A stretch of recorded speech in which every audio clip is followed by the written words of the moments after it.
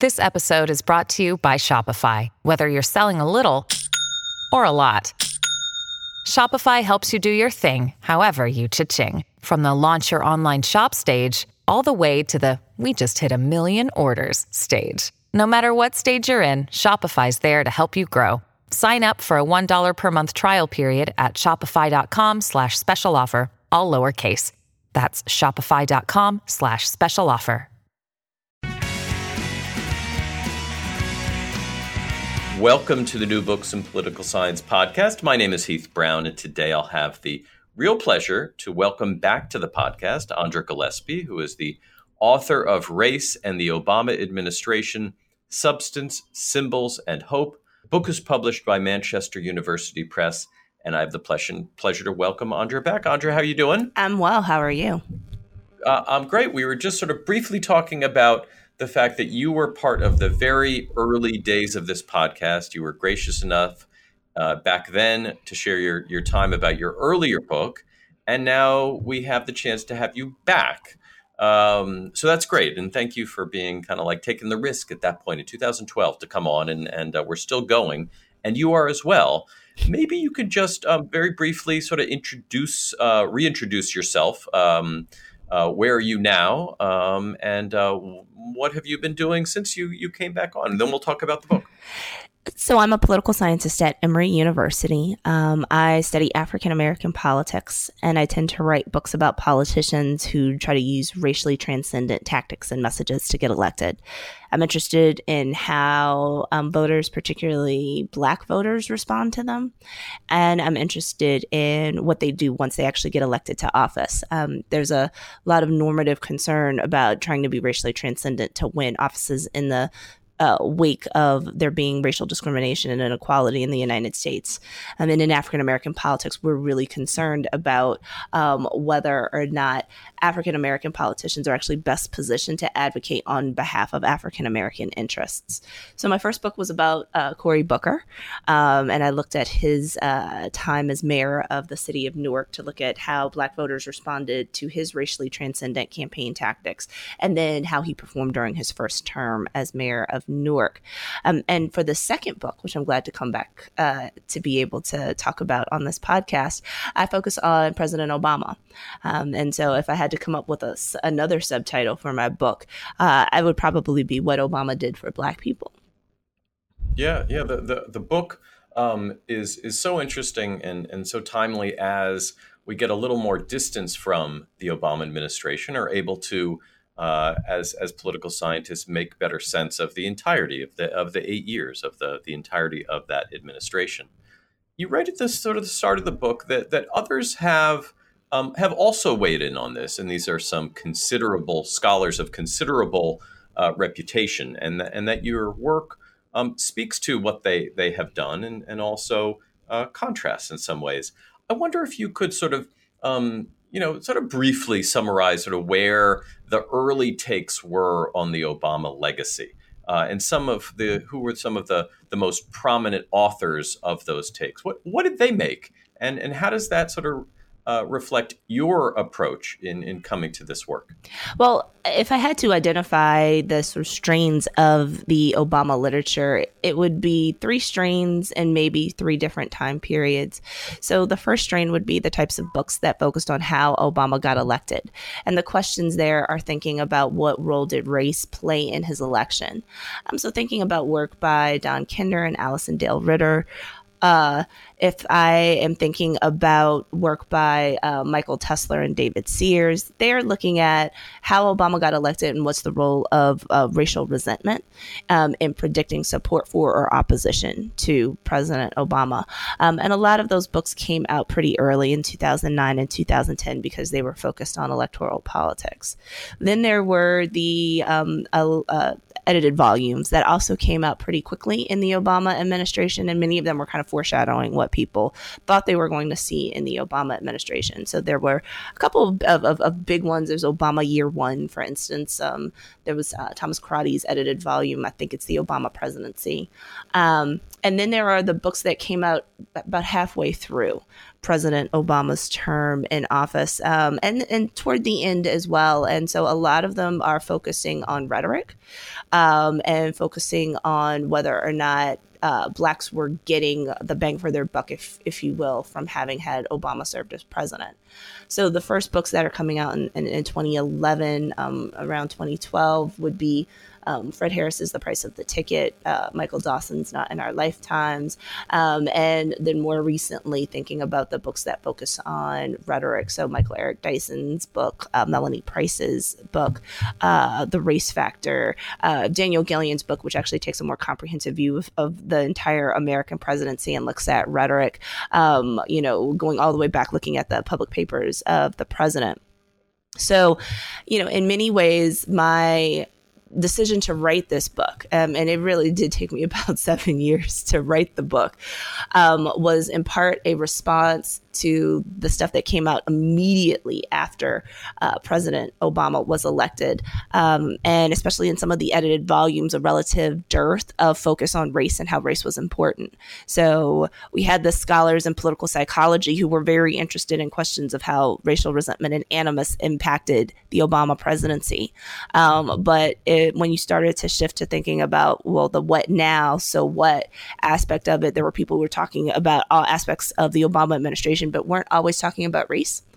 And so I knew I wanted to contribute to that conversation. And then as I saw the scholarship emerging that was critiquing President Obama, one of the things that, sort of struck me about it was that there was a lot of focus on rhetoric, and that perhaps I could make a contribution to this literature by thinking about not just rhetoric, but also thinking about what we can gather in terms of policy initiatives.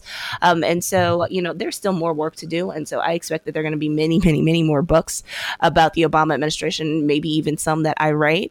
But I wanted to take a first stab at actually looking at things that the Obama administration did, and how they were talking about what they did, and whether or not that we can use that as a signal about what the Obama administration's priorities were with respect to race. Yeah, the sort of start of the book, you say that you break up some of your work into 4 steps and use a variety of methods to come to this other aspect of the Obama years, the Obama administration. One of those that you describe are the substantive policy aspects of the Obama administration. What actually the White House did on these issues. How do you evaluate this part of the Obama legacy? What were the policy decisions, successful and not successful, that were made that relate to race?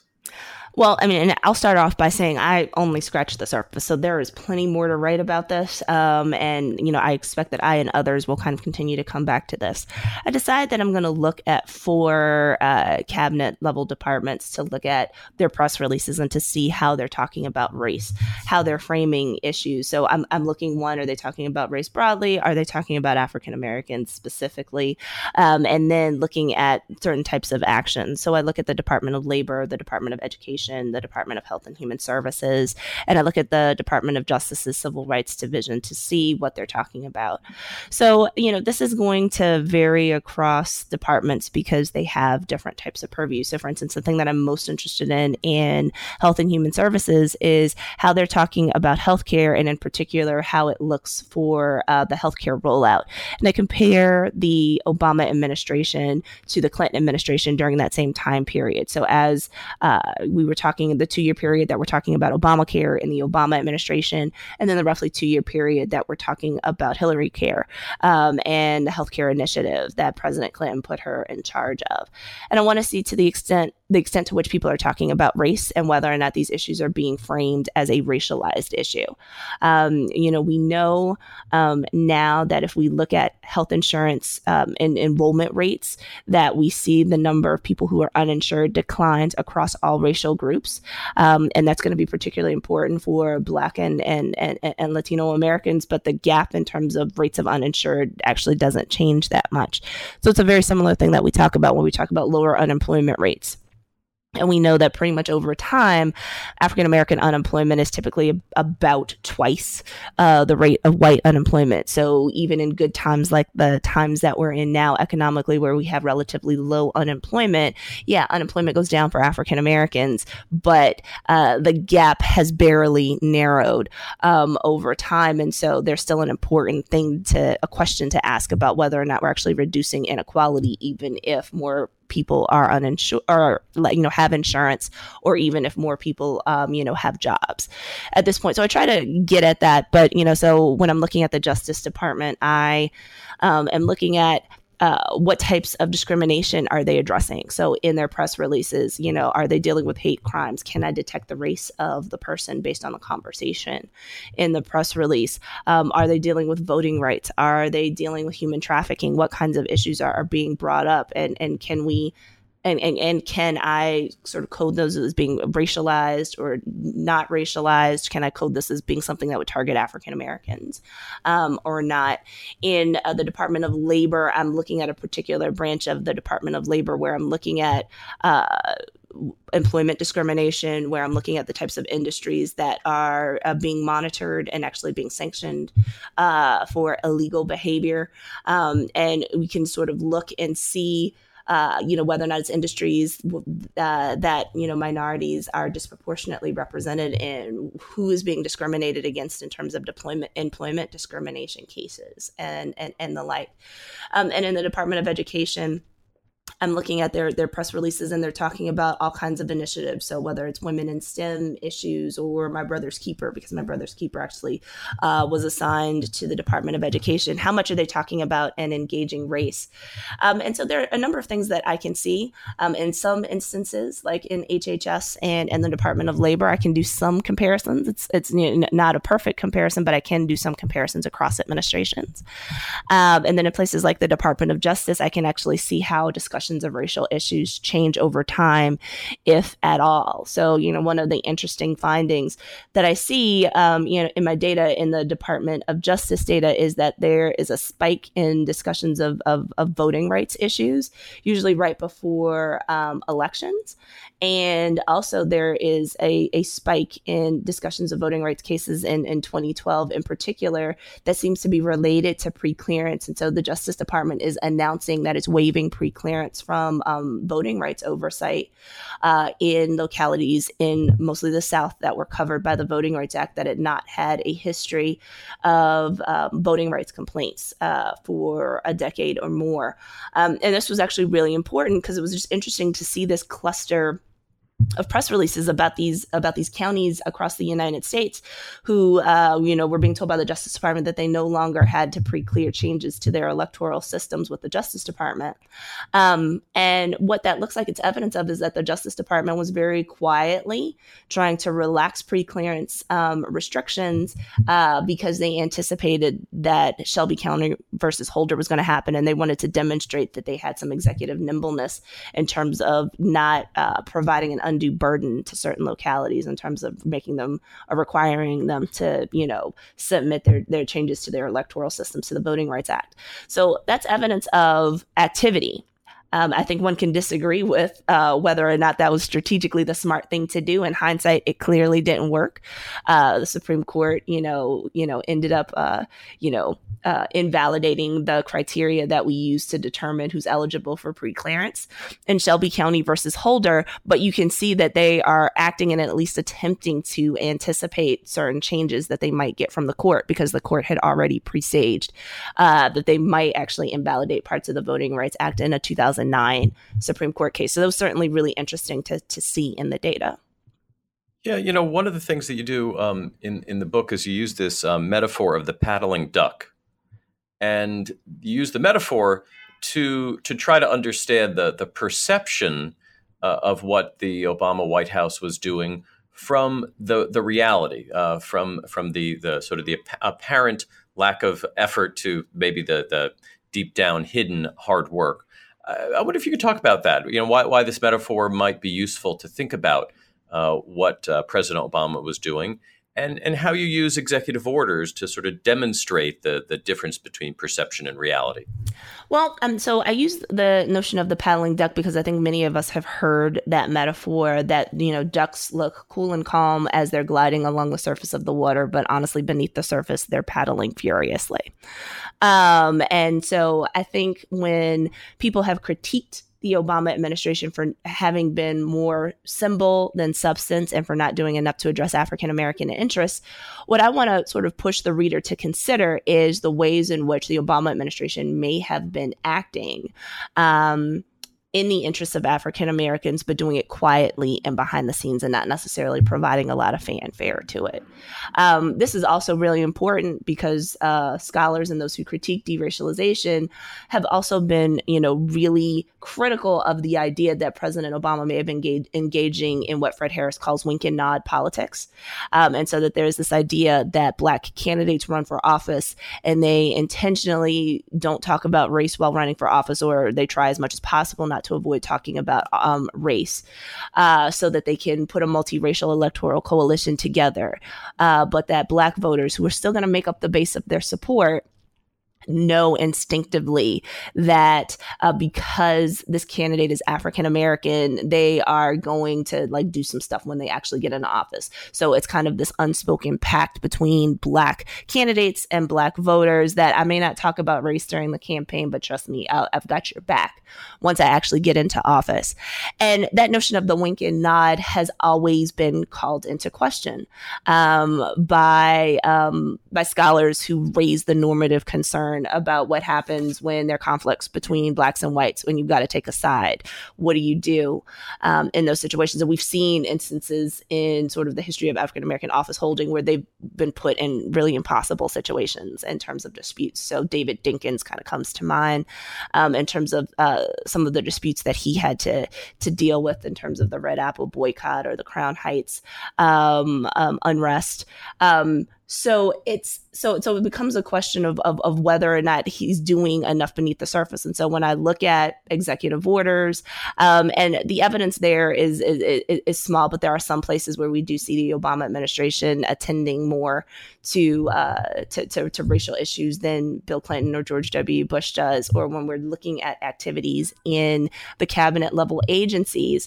I do find some evidence that there is some paddling beneath the surface that we were not always aware of or looking at, in the middle of the Obama administration. Now, looking at sort of the side of policy is just one way to think about this. You also think and talk and analyze a descriptive representation. And I was particularly interested in some of the data collection and coding you did in Chapter 4, where you looked at the placement of Black presidential nominees. And you compared Bill Clinton, George Bush, and President Obama. What did you find in terms of descriptive representation in this way? You look at all sorts of different appointments, from the well-known cabinet appointments to the often unknown advisory board nominations. A number of things jumped out at me. What struck you about the descriptive representation legacy of the Obama administration, especially as it compares to his predecessors?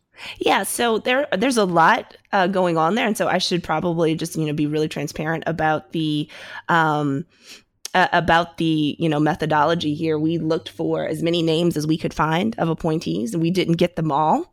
We especially didn't get them all for the Clinton administration. And then we took as many names as we could find. And then we looked up biographies just so that we can see whether or not they talk about themselves in the context of their racial or ethnic identity, and looked for pictures. And we made judgment calls about who, would largely be identified as white and who would be identified as non-white. And then I look at the types of offices for which these candidates were being nominated across time. And so I'm interested in sort of the cabinet level offices, people who would be appointed to ceremonial positions, so some of the advisory committees and boards, and then want to see if there is a difference in terms of, whether or not we see more African Americans and other minorities overall being appointed to serve in some capacity in the Obama administration. And then also whether or not we see we see sort of people being placed in more substantive areas. And so, one of the interesting things to think about was that President Obama did garner some criticism for not being more diverse, say, than the Clinton administration was in terms of cabinet level appointees. So, overall, Bush and Clinton and Obama look roughly similar to one another in terms of the amount of diversity that's represented in those top level positions. So the cabinet level positions. And this is actually especially helpful for Obama when you add in the senior level advisors like Valerie Jarrett, for instance. So when we look at cabinet and cabinet level appointees, there weren't, especially at the beginning of the Obama administration, a whole lot of African American appointees. So Eric Holder was the one Black cabinet level official who came in with the Obama administration. Over time, he has 5 African Americans who serve. And then if you add in some of the most senior members of the president's staff, right, that's where you get the diversity. And so that looks different than the Clinton administration. It even looks different from George W. Bush's administration. Overall, President Bush had 4 African Americans serve in cabinet positions over the course of his presidency. And so there was some critique of that about whether or not his cabinet was diverse, even though he was African American. So, I start to look overall at where we see African American representation. And overall, we do see a higher proportion of his appointees, the ones that I could find, who would be classified as African American. We see higher numbers of Asian American representation. Obama has higher levels of Latino representation compared to Bill Clinton. In particular, they're about the same compared to George W. Bush. He has higher rates of representation for Native Americans in his administration. And then one of the things that's actually really interesting, based on the data that I have, and so acknowledging, again, there may be people whom I don't have their information for, he in his, over the course of his administration, did have, especially compared to George W. Bush, and even slightly more so, it's only a difference of about 2 percentage points, maybe had a slightly higher number of judicial nominations compared to Bill Clinton in the first 2 years of office, and had a higher proportion of diplomatic nominations compared to Bill Clinton. It's a little bit lower than George W. Bush in his first 2 years of office. One of the things that I do point out, and so you could use this as a sign of symbolic representation, is there are a lot of African Americans. So in the first 2 years, about a quarter of his nominees to advisory boards were African American, and that's a higher proportion than I could find in the data for Clinton and Bush, even though I acknowledge the limitations of my data there. And actually, he nominated more people to do work that could easily be classified as being of interest to African Americans. So, for instance, nominating people to serve on advisory boards for historically Black colleges and universities, for instance, or anything that might actually be targeted towards trying to address racial inequality or reduce gaps. So some people could argue that some of those positions were symbolic because they were just making recommendations to the administration. But it's important to see that Blacks were actually being included in the administration in ways that, were different from the previous 2 administrations. Yeah, the book, the really interesting book, is again titled Race and the Obama Administration, Substance, Symbols, and Hope. Andra's book is published by Manchester University Press. Andra, thank you very much for your time today. Thank you.